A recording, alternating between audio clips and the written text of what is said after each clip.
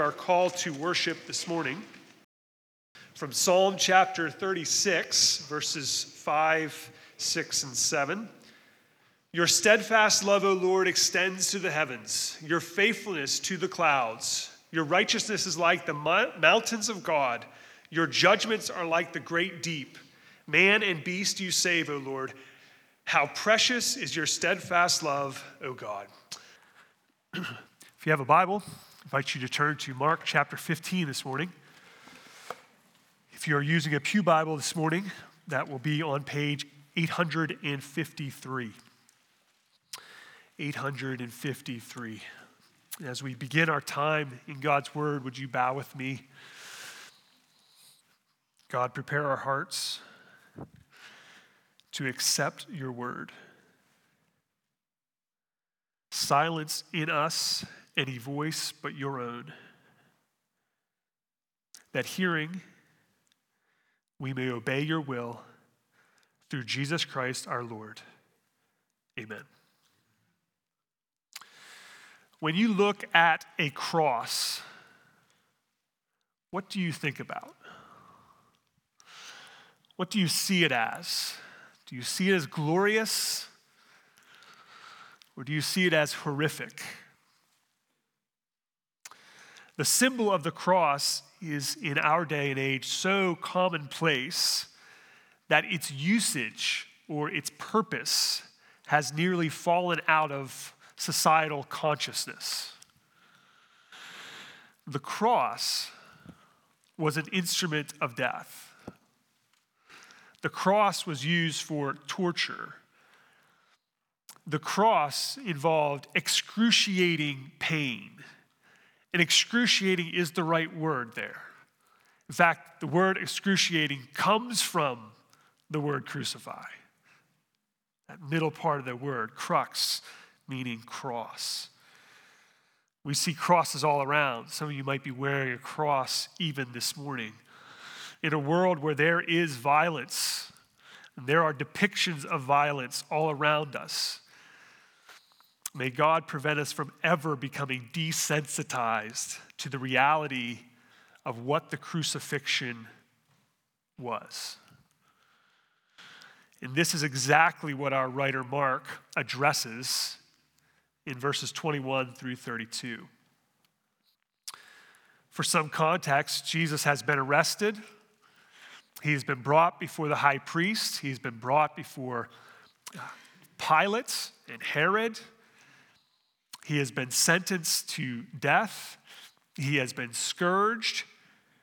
And we pick it up now here in the middle of chapter 5 as the soldiers lead Jesus out to be crucified. In our passage this morning, we'll see a description of Jesus' way of sorrows, or what some have called the Via Dolorosa. And this passage can be summarized by two phrases that come from Hebrews chapter 12, verse 2, that Jesus endured the cross and he despised the shame. Mark begins the description of these events in verse 21. Hear it again. And they compelled a passerby, Simon of Cyrene, who was coming in from the country, the father of Alexander and Rufus, to carry his cross. And they brought him to the place called Golgotha, which means place of a skull. The Gospel of John tells us that Jesus actually did start out carrying his cross. Mark does not tell us that, but John does. It says he went out bearing his own cross. It was customary for the condemned to carry his own cross. And when we hear that word cross, in this case, it actually was only the horizontal beam that Jesus was carrying. A beam that is said to have weighed somewhere around 100 pounds. Can you see it? The crucified Jesus carrying wood on his back. There's a story in the book of Genesis where Abraham is told to sacrifice his son Isaac. And as they go, the son, Isaac, carries the wood for the altar. even in the book of Genesis, we're seeing these glimpses of what's pointing us forward to these events that are coming to be, the fulfillment thereof. Isaac carrying the wood is Jesus carrying the cross. This was intended, this event. Jesus, due to his physical condition, his weakness, could not continue carrying, so they grab a man, a passerby he's called, a pilgrim, a Passover pilgrim, someone who is in Jerusalem for the Passover. His name is Simon, and they compel him, or they impress him into service, or they force him to carry the cross for Jesus. As they continue through the streets of the city, it's said that this march would have taken the longest route possible to Golgotha, so that as many as possible in the city could see what would happen to those who dare to trespass against Rome. What is the consequence for crime against Rome? Well, eventually they came to a place called Golgotha, which means place of a skull. Now, sometimes you've heard of this place called Calvary. You've heard it called Calvary, which comes from the Latin Bible for the Latin word for skull, calva.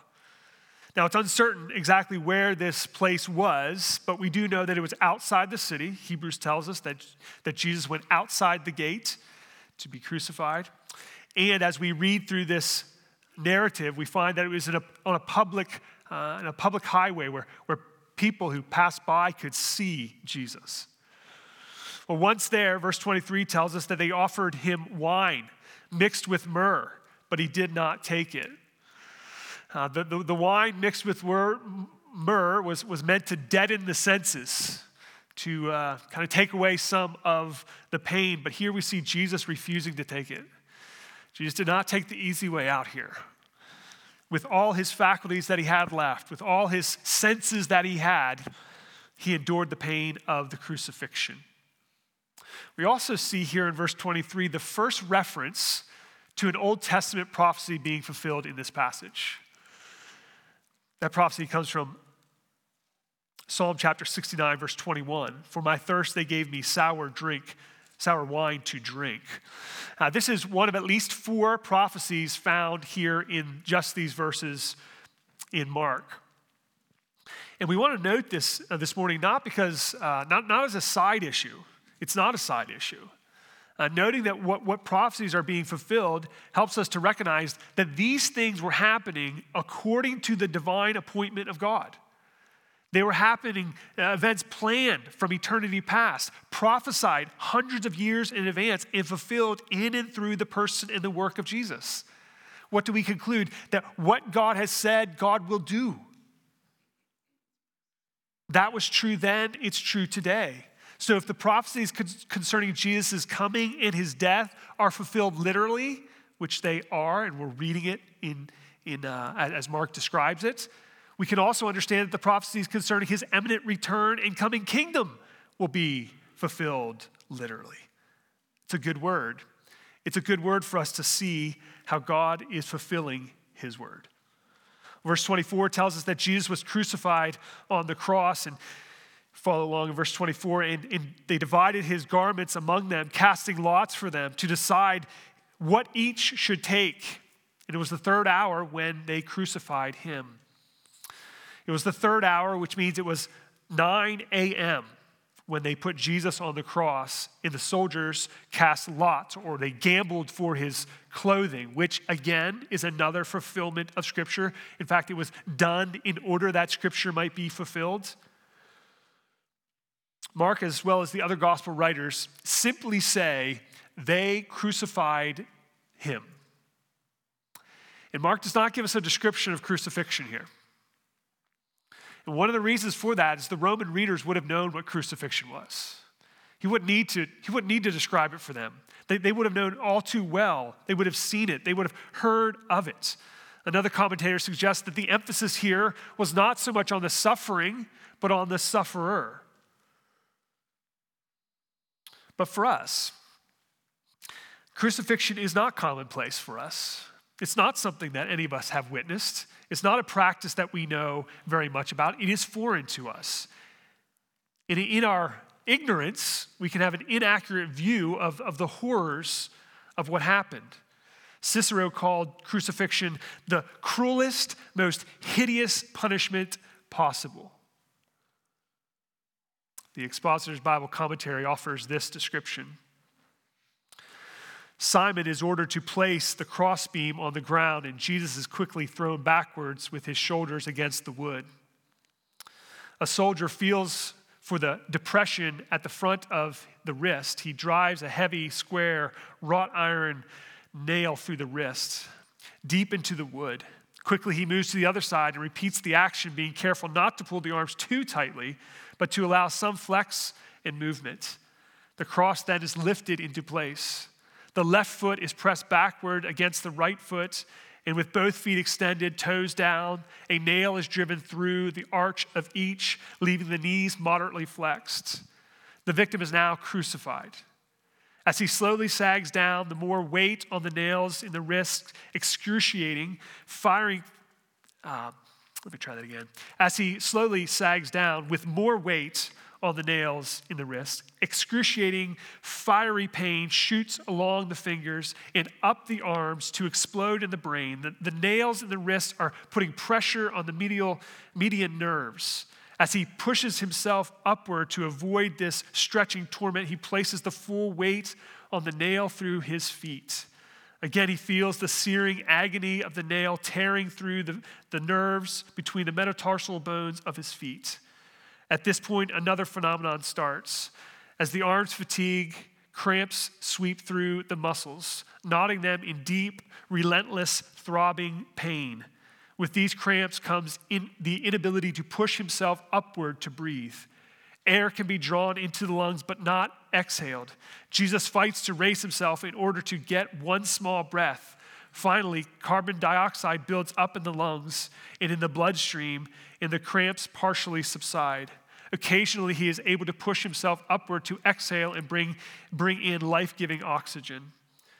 Hours of this limitless pain, cycles of twisting, joint-rendering cramps, intermittent partial asphyxiation, searing pain as tissue is torn from his lacerated back as he moves up and down against the rough timber.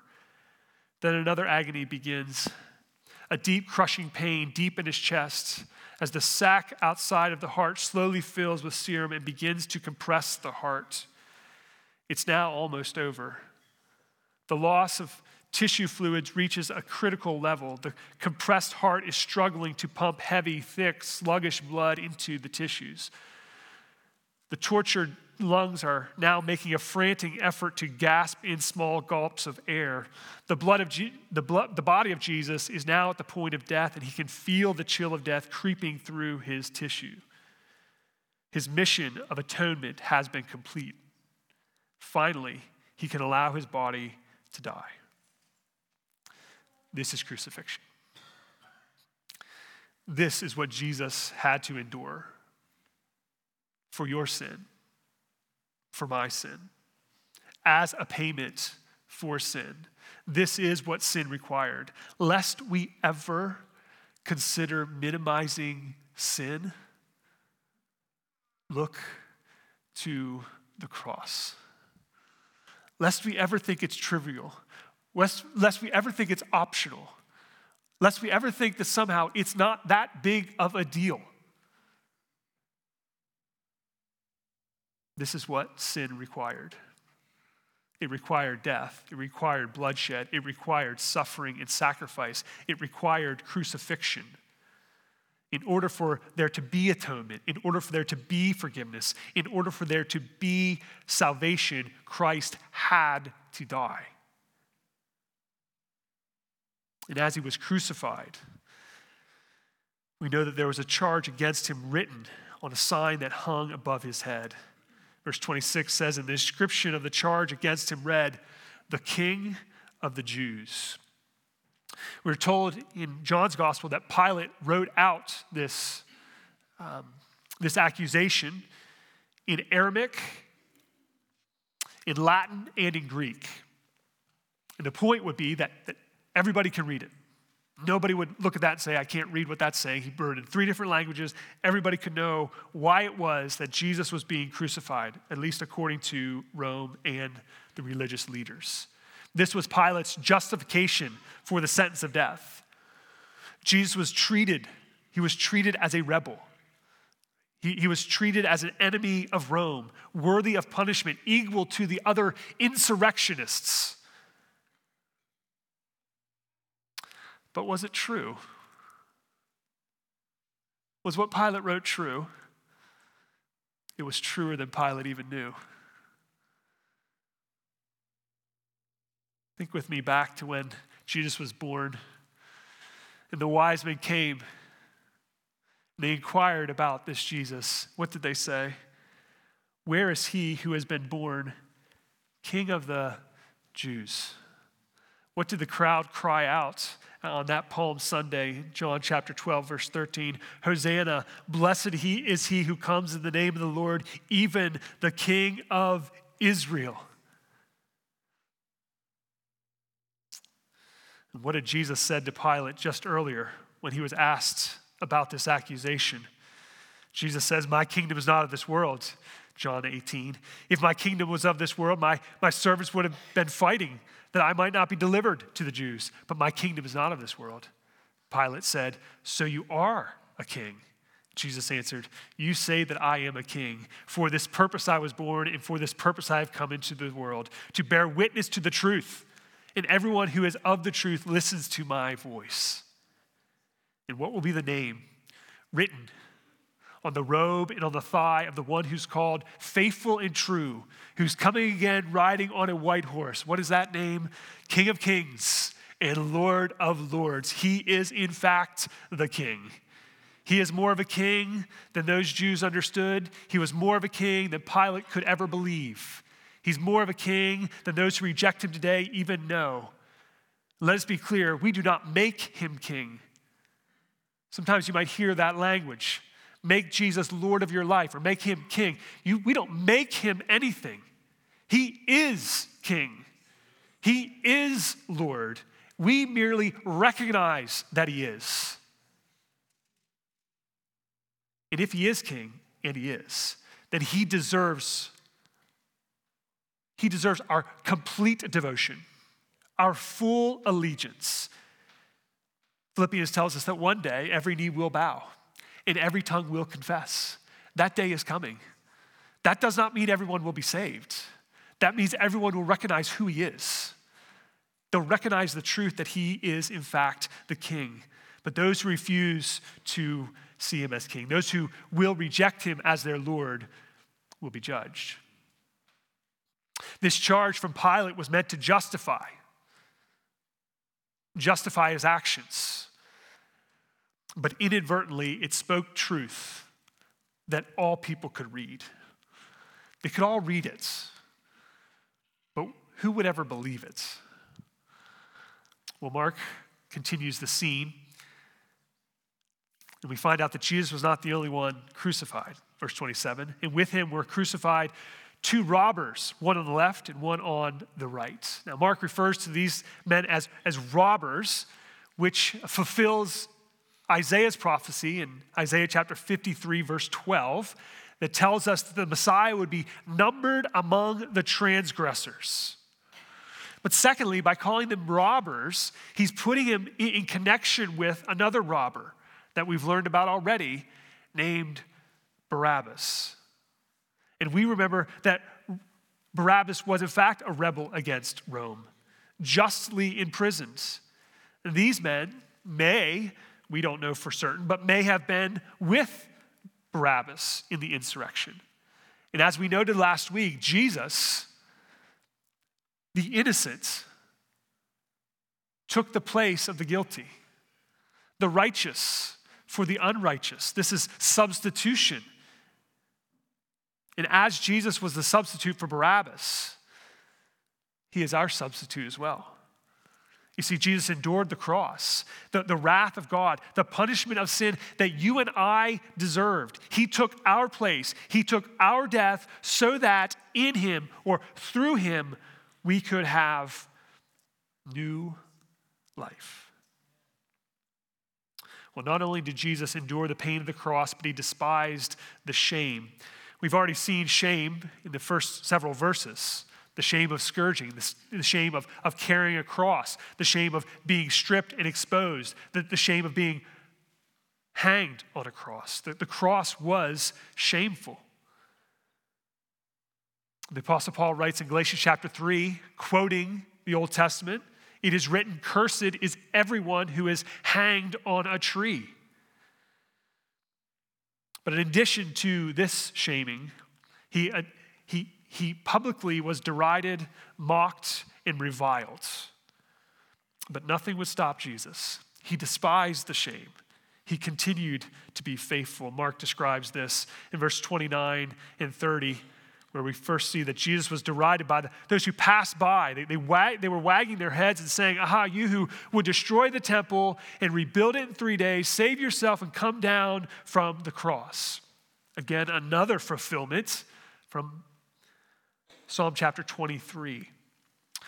Jesus appeared to these who passed by as a helpless victim, a defeated blasphemer, one who made claims but could not fulfill them, one who claimed to save but even could not save himself. In their minds, he could not do what he said that he would do, so they derided him. They slandered him. But they were not alone. In verse 31 and 2, Jesus was mocked by those who were the chief priests and the scribes. They came and mocked him, saying to one another, "He saved others, he cannot save himself. Let the king, the Christ, the King of Israel, come down from the cross that we may see and believe." Here we see the chief priests and the scribes were also present at the crucifixion of Jesus to see the fulfillment or the goal of what they had set out to do, and that was have Jesus killed. As with those who passed by, these religious leaders mocked Jesus, and they put him to a test. You see it in both situations. They both say the same thing: come down off the cross. What are they saying? Prove it. You say you're Jesus, you say you're the Christ, you say you're the King of the Jews, prove it. If you come off the cross, then we'll believe. Or so they said. Yet here's the irony. In order that he might save others, he could not save himself. Do you see that? Him coming off the cross would prove nothing. It would mean nothing. It would mean that atonement hadn't been fulfilled. It would mean that there was no salvation for me or you or for the rest of the world. If he were to save himself, no one else could be saved. Jesus had to die. He had to die. For God so loved the world that he gave his only begotten Son, that whosoever believes on him should not perish but have everlasting life. Jesus had to die. Jesus had to die in order to absorb the wrath of God. The wrath of God that is against you and me, against all sinners. Jesus' death took the wrath of God upon himself instead of upon you and I. The truth is that these men had heard. They had seen Jesus already. And their unbelief had blinded their eyes to see him for who he really is, the true Messiah. And so then their test was disingenuous at best. They had no interest in believing, only in mocking. But as we remember the gospel narrative, we remember that this was not the first time that Jesus was tested. We can go all the way back to early on in Jesus' public ministry, when Jesus is taken by the Spirit into the wilderness, and he endures the temptation of Satan there. 3 times Satan tempts him or tests him, and 3 times he resists those temptations with Scripture. Luke records the 3rd temptation that Jesus says to Satan, "It is said, you shall not put the Lord your God to the test." Luke chapter 4, verse 13, the very next verse, the temptations are ended, and this is what Luke records. And then when the devil had ended the temptation, he departed from him until an opportune time. What does that tell us? It tells us that Satan wasn't done trying to get Jesus. He wasn't done trying to test Jesus or to tempt him. If he wasn't done with Jesus, guess who else he's not done with? We may resist, and we should, but be it known, Satan will look for another opportune time, and he did with Jesus. We looked at it in chapter 14 when Jesus was in the garden. This was an opportune time. Jesus is suffering in the garden. He's suffering at the prospect of what the crucifixion meant, not just physically, but bearing the spiritual weight of the sin of the world, the separation of the Father. And there, in the garden, Jesus prays, let this cup pass from me. If there's another way, Father, let this cup pass from me. Jesus was being tested in the garden. And yet he concludes that prayer with, yet not what I will, but what you will.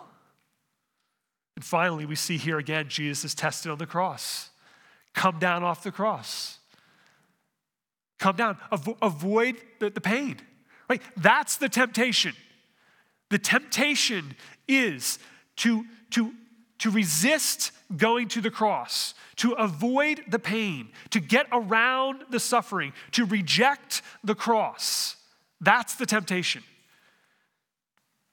But Jesus endured the cross. He despised the shame, Hebrews tells us, for the joy that was set before him. And what was that joy? Being seated at the right hand of the Father.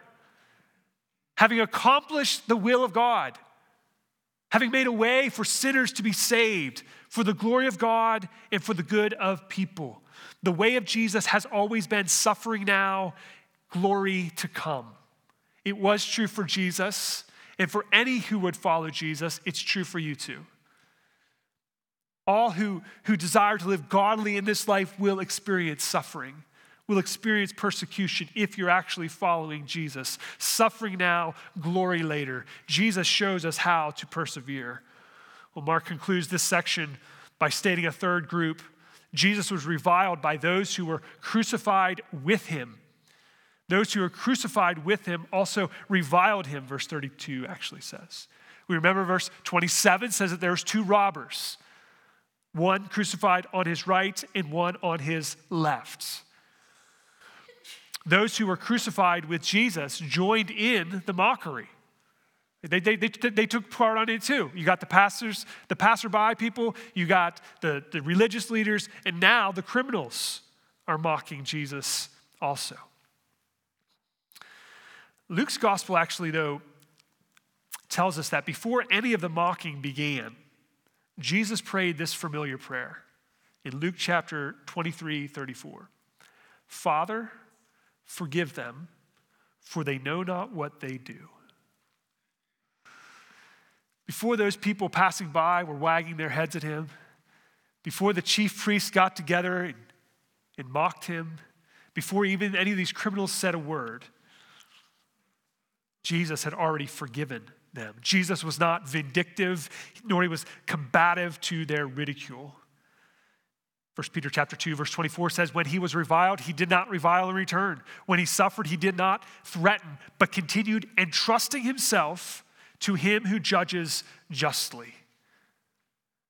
There's something here for us, isn't there? Maybe you can relate with being ridiculed.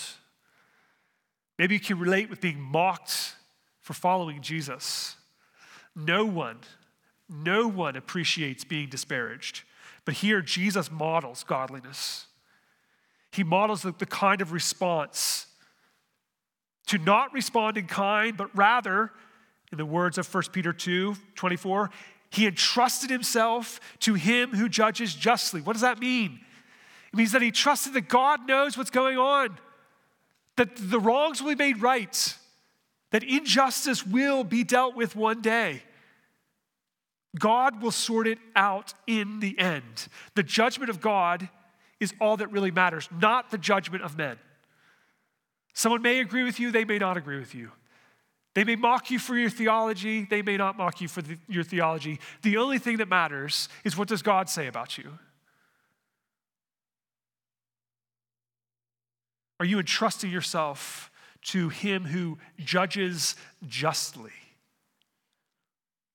Well, Jesus certainly did, and he endured the cross. He despised the shame, even when he was accused, even when he was mocked. He he remained faithful. But we also find that not everyone joined in the mockery. Again, in Luke's gospel, he gives a further description of Jesus on the cross with the two criminals. In Luke chapter 23, verse 39, we read this. One of the criminals who were hanged, railed at him, saying, are you the Christ? Save yourself and us. Okay, so that's one of them. But the other rebuked him, saying, do you not fear God, since you are under the same sentence of condemnation? And we indeed justly, for we are receiving the due reward of our deeds. But this man has done nothing wrong. And he said, Jesus, remember me when you come into your kingdom. And he said to him, Jesus said to the man, truly I say to you, today you will be with me in paradise. While one of the criminals railed against Jesus, the other asked Jesus to remember him. This scene provides a helpful picture of truths about salvation. There's a pastor in Philadelphia named Dr. Donald Barnhouse. He recounts this exchange that he had with a man asking about salvation. And he illustrated what Jesus did on the cross for sinners with 3 crosses depicted in this story. He first drew 3 crosses, picturing the cross of Jesus and the 2 criminals. Secondly, he wrote underneath the 2 outer crosses in.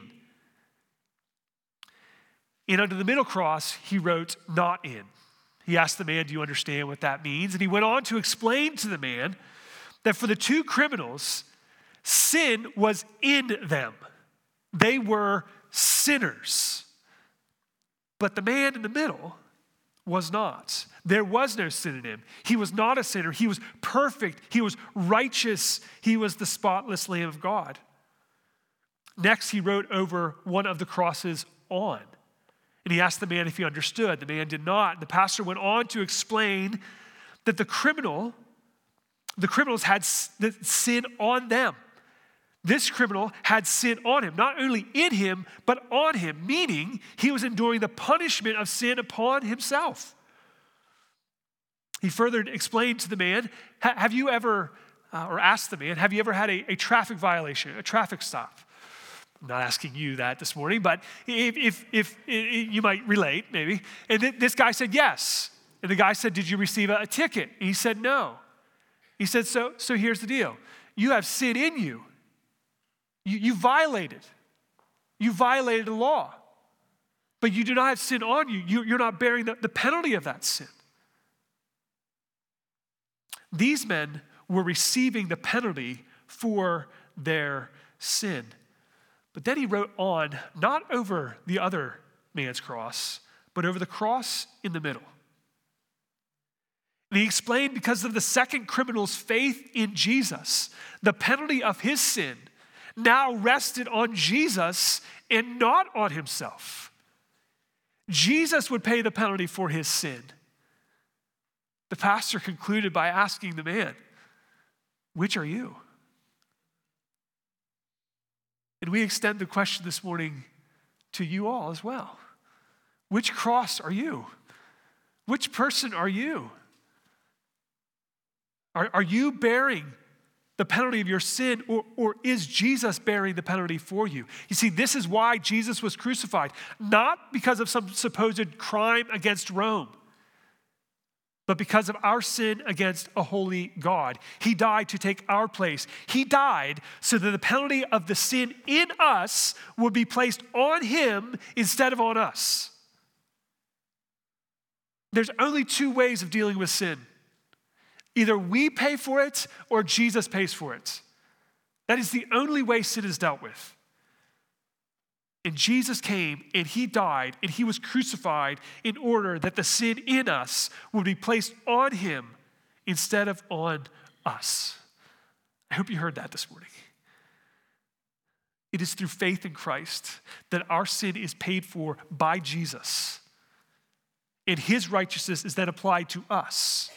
And as it is, we are reconciled to God. We are accepted in the beloved. We're made at peace with God. We're brought near by the blood of Christ. Again, 1 Peter, he himself bore our sins in the body on the tree that we might die to sin and live to righteousness. By his wounds we have been healed.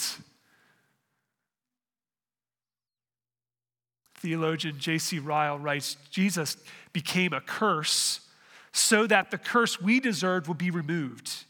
He was numbered among sinners so that we would escape the judgment of God upon sin. Crucifixion is a heavy topic. Talking about death, the death of Jesus, the weight of our sin is, quite frankly, a heavy subject. And we could leave this passage saddened by our sin, saddened by the suffering and death that Jesus had to experience. And yet, we must see that this was a sovereign suffering for our salvation, without which there would be no salvation. And so we do not leave this passage with only sorrow and only sadness. No, we leave this passage with gratitude that God so loved the world that he sent Jesus. That God demonstrated his love for us in that while we were still sinners, Christ died for us. We leave this passage with a compulsion to live for the one who suffered for us. It is in light of this love of Christ, that we are motivated to live for Christ. We'll end with these words from the Apostle Paul in 2 Corinthians chapter 5. Listen as I read. For the love of Christ controls us, because we have concluded this, that one has died for all, therefore all have died. And he died for all, that those who live might no longer live for themselves, but for him who for their sake died and was raised. The crucifixion tells us that God loves us. And it is in response to the love of God that we then live for God. It's not to get God to love us. God moved when we didn't love him. We only love because he loved us first. But we do love. That is the right response. It is not to gain God's favor. It is because we have received God's favor. And so may this week, may we go out from here in response to the great gift of God, the work of Jesus on our behalf, something that we could not deserve. Unmerited and unmeritable grace. And may we live for the one who died for us. And may God help us. Let's pray. Father, we do pray for your help. We recognize this morning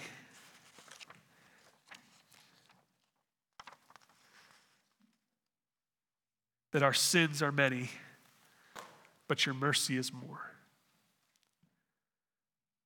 And I pray this morning for those with us who have yet to come to Christ, who maybe for the first time or maybe for the 50th time are hearing today of what Christ did to save sinners.